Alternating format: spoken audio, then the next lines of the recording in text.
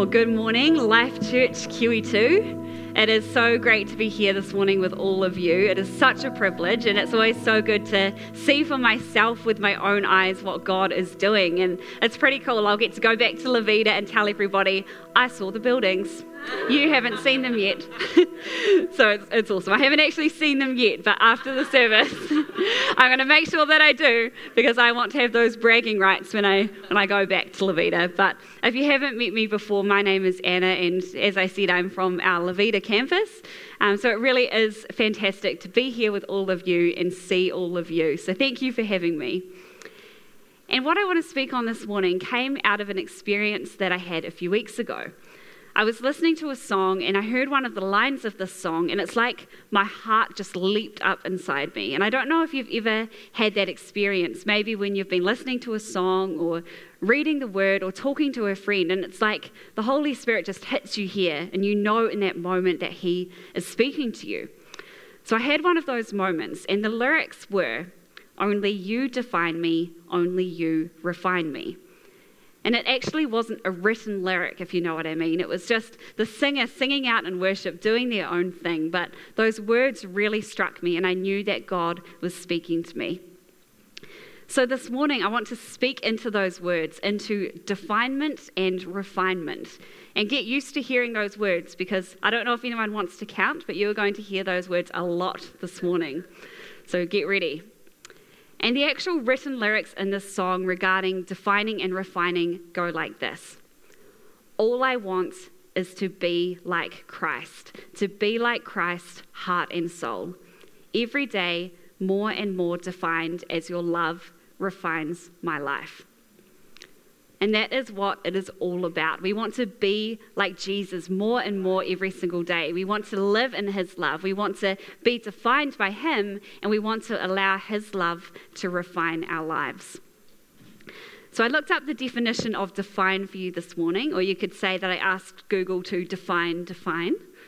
And I know define is a simple word, and probably all of you know and understand what it means, but I wanted to read out a few paraphrased definitions, because I think it's helpful this morning when we're looking through the lens of how God defines us as His children to really dive into what that word means. So define, to state or describe exactly the nature or meaning of, to make up or establish the character or essence of, and I really liked this next one, to determine or identify the essential qualities or meaning of whatever defines us as human. So defining is a simple word, I think we can all agree. But the implications of how we define ourselves are very, very important. And these definitions I read out speak of the qualities, the state of our character, our essence, our nature, what defines us as human. And I think we can look beyond what defines us just as human into what defines us as children of God. So while refinement is more of a process, which we'll get to soon, definement, in my view, is a done deal. Right. When Jesus died on the cross for us, when He took the weight of the world's wrongdoing and sin upon His shoulders, when He exchanged His righteousness for our shame and our sin, He defined us in that very moment. And He defined us as righteous and redeemed. He defined us as loved, and He defined us as His children. So let's pretend for a moment that God has a dictionary with all of our names, along with definitions about all of us. And I know that He has the book of life, but it's a little bit different. This is a dictionary. So I've got my wonderful helper, Jeremiah, who's going to bring me God's dictionary, which is pink with rose gold spots. So probably not an accurate depiction, but play along with me this morning. Okay, Jeremiah, dearly loved child of God, bought at a price and adopted into the family of God, His workmanship and made in His image, redeemed and righteous, holy and beloved, free from the shackles of sin and death, more than a conqueror and an heir with Christ. Is that a good ego boost this morning? Who else needs a reminder this morning? Bex. Dearly loved child of God, bought at a price and adopted into the family of God, His workmanship and made in His image, redeemed and righteous, holy and beloved, free from the shackles of sin and death, more than a conqueror and an heir with Christ. I think if God actually had a dictionary, it would go a little bit like that. It would be a few pages longer because we know that his thoughts towards us outnumber all of the grains of sand on the earth. But that was my small attempt this morning at how God might define us as his children. Thanks, Jeremiah. 1 John 3 verse 1 says, "See what great love the Father has lavished on us, that we should be called children of God, and that is what we are." And I love this verse because the word lavished it's not, he didn't sprinkle his love on us. He didn't, get a salt shaker and go, oh, just a little bit of love over here, a little bit of love over there. He lavished his love upon us. Lavish speaks of abundance and more and more and more. It speaks of pouring out his love into our lives. There are many things that we can define ourselves by. Some of them are good and some of them are maybe not so good. We might define ourselves by our love for our family or our work ethic, our career, our personality, our generosity, some of those great attributes about ourselves. Or we might define ourselves by our past, our mistakes, our failures. But no matter how we choose to define ourselves, nothing compares to a life that is defined by the love of God. Nothing compares to living a life that is defined by the sacrifice and the price that he paid for us. When we live out of that place, knowing that we are children of God, that he has lavished his love upon us, we live in a place of peace and freedom. When we hold true to God's definition of who we are, we know a life of peace and freedom because we know that God is with us and he is for us. Paul the Apostle says in Galatians 6 verse 14, "May I never boast except in the cross of our Lord Jesus Christ, through which the world has been crucified to me and I to the world." So Paul is saying here that he refuses to boast in anything except the cross. He wants to make known the name of Jesus in this world and make it known what Jesus has done for humanity by dying on the cross for us. So he's saying here, it doesn't matter what the world might think of me. It doesn't matter what the world values, where the world would place their trust. He places his trust in the Lord Jesus Christ. He places his trust in the cross. And just as Paul says he never wants to boast in anything except the cross, he didn't hold on to his past or his failures either. He says in 1 Timothy 1 verse 15 to 16, "Here is a trustworthy saying that deserves full acceptance. Christ Jesus came into the world to save sinners, of whom I am the worst. But for that very reason I was shown mercy so that in me, the worst of sinners, Christ Jesus might display his immense patience as an example for those who would believe in him and receive eternal life." And I love that. Does anyone else feel like God requires immense patience with them sometimes? But Paul didn't boast about his achievements. He didn't boast about all the churches he planted, his missionary journeys. He didn't boast about the leaders that he raised and the spiritual sons and daughters. He didn't boast about all of the hardship and the persecution that he had to overcome either. But he also didn't dwell on his past. He wasn't fixated on his mistakes, of which there were many. I mean, he calls himself the worst of sinners, so I think that tells you something there. But it was only Jesus that could define him. It was only the sacrifice of Jesus and the cross that determined who Paul was and what he placed his trust in. And that is why he could say that the world had been crucified to him and him to the world. And that isn't saying that he didn't love the people of the world, because he did. He loved the people of the world. He gave his life to see people come into a relationship with Jesus. But he didn't love the ways of the world. He didn't love some of the things that the world valued. He didn't value the same things. So we are in the world, but we are not of the world. When we are defined by God, when we understand the worth and the value that we hold because of Jesus' sacrifice, we are willing to let go of anything else that would try and rob us of our God-given identity. So when we can start to understand the way that God sees us, the price that he paid for us, we will start to live out of a place of being defined by God. Not out of our own achievements or failures, our joy or our pain, what we have or what we don't have, but instead out of the price that Jesus paid for us, out of his definition of us as loved and adored and cherished children of God.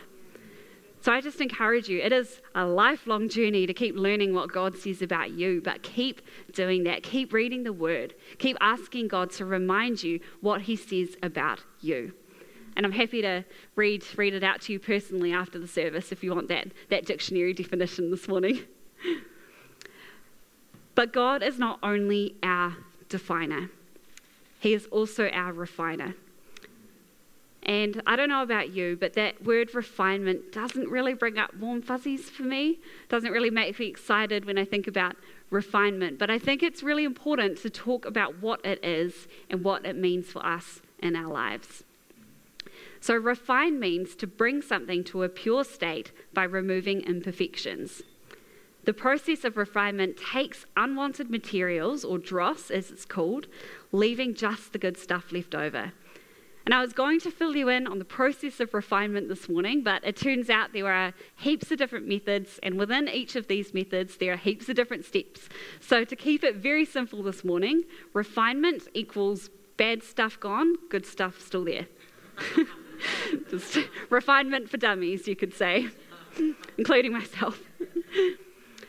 And when we are tested, as it says in Job 23, verse 10, I will come forth as gold.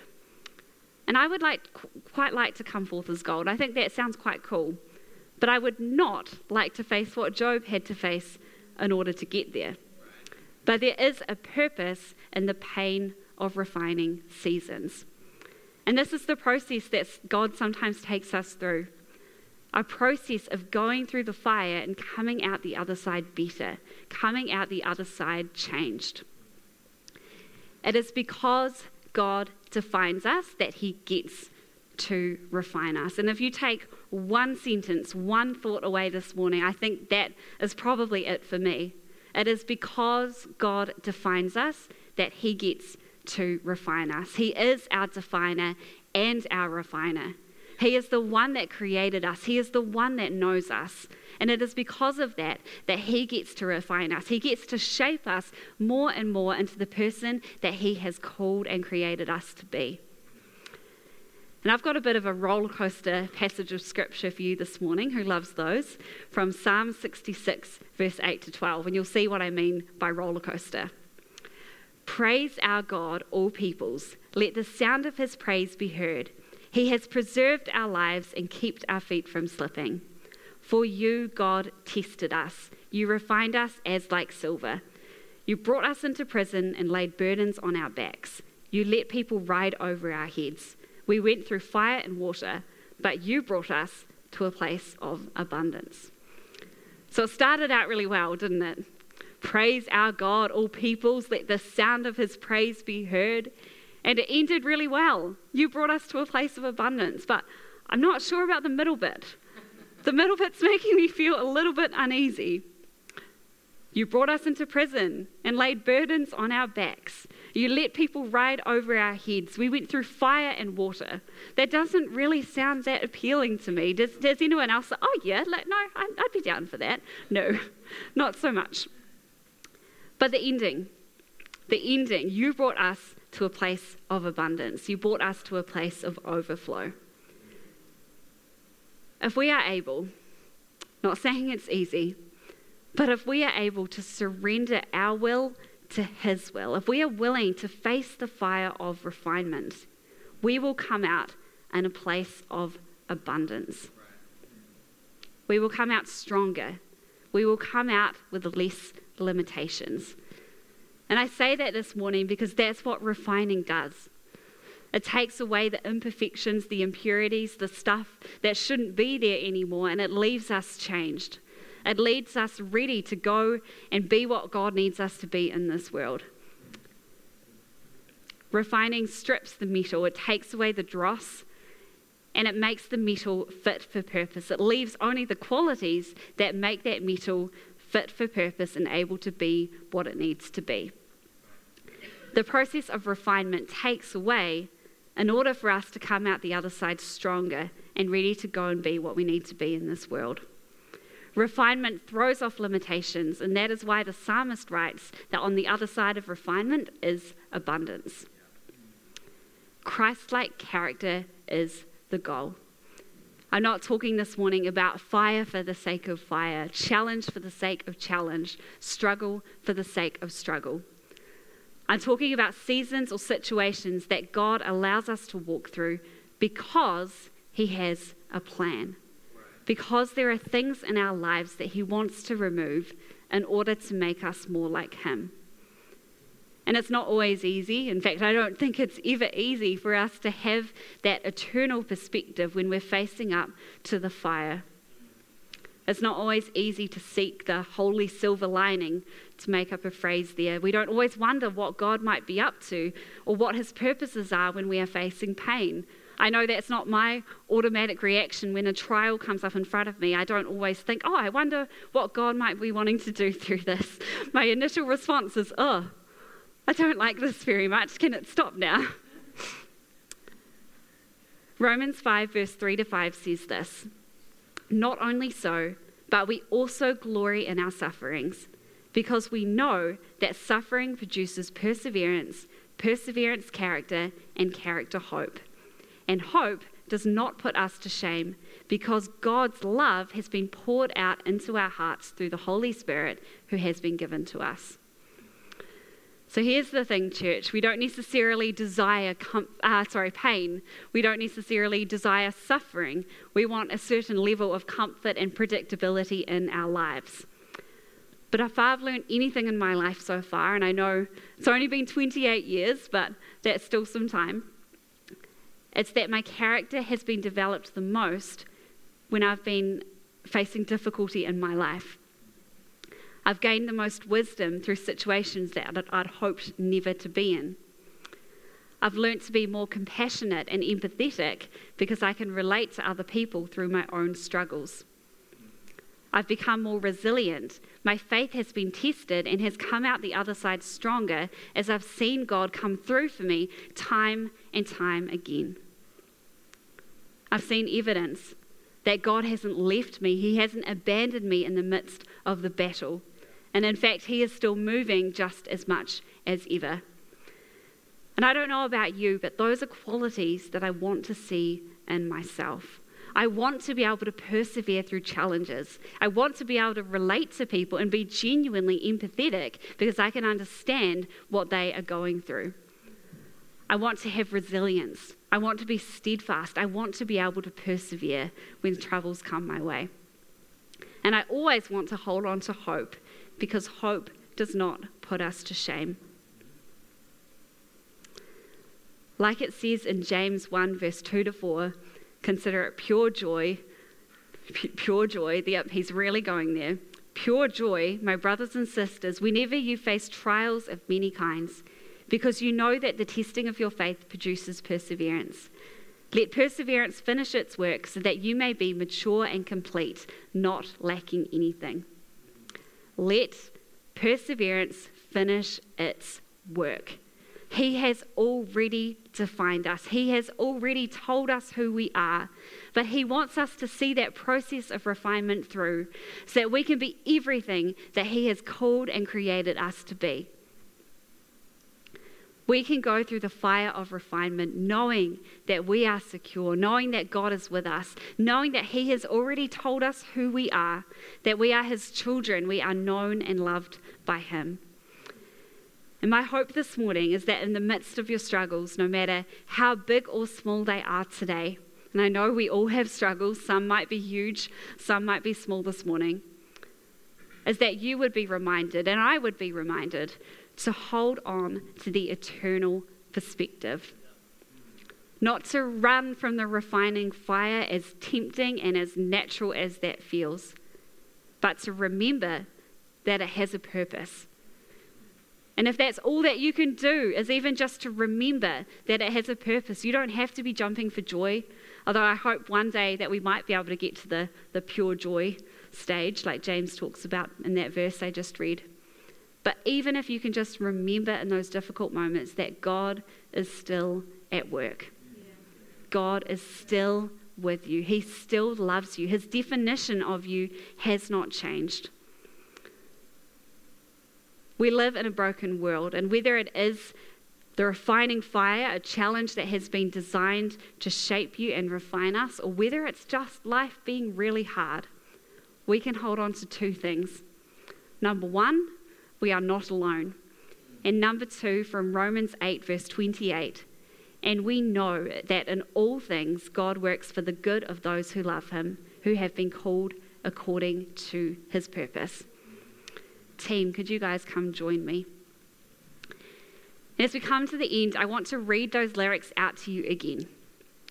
All I want is to be like Christ, heart and soul, every day more and more defined as your love refines my life. God has defined you. Yes. He has defined you as his child. He has lavished his love upon you. He knows you by name. He knows every single part of who you are. Yes. And if you feel like you are walking through the fire right now, please know that God has not changed his mind about you. Yes. He has not changed his mind about you. His plans and his purposes and his calling on your life remain the same. He is still faithful. He still loves you, and his Holy Spirit is still with you.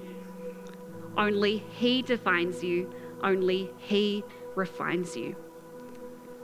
Don't let what the world would say or what you would even say about yourself define who you are.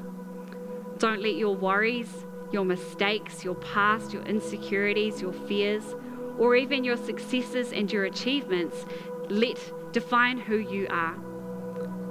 In the light of how God sees you, all of that fades away. Because his love is incomparable, it is immeasurable, and it is relentless. And it is because of this love that he has for you that he wants to shape you, he wants to mold you, he wants you to be everything in this world that he has called you to be. It is because of this love that he has for you that he sometimes allows us to go through difficult obstacles and seasons so that we could see perseverance, character, and hope developed in our lives. So that we could become more and more like his son as we hold on to that eternal perspective, as we hold on to the hope that we have, the hope that does not let us down. If you would stand with me this morning, church, I would love to pray for you. Thank you, Lord. Lord, I thank you this morning that we are your children. God, that we are known by you and we are loved by you. And it's not just a little sprinkling of love. You have lavished your love upon us. God, I thank you that you have defined each and every single one of us as a child of God. That we belong to you, Lord, and we belong to your kingdom. And God, I pray for anyone this morning that is facing the refining fire right now. Anybody that is facing up to a struggle or a challenge or a battle in their lives. God, I pray that you would remind them in this moment that you are with them. God, I pray that they would not be afraid of what they are facing, Lord, but they would call on your name. They would be someone that would rely on you, would have hope in you, would place their trust in you no matter what they are facing.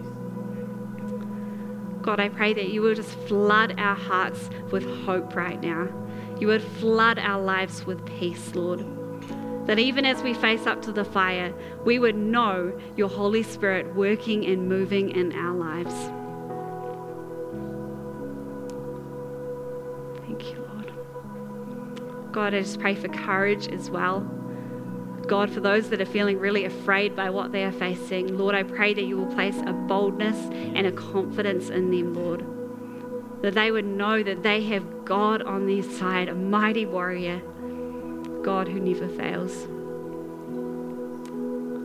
Thank you, Lord. In your mighty name we pray. Amen.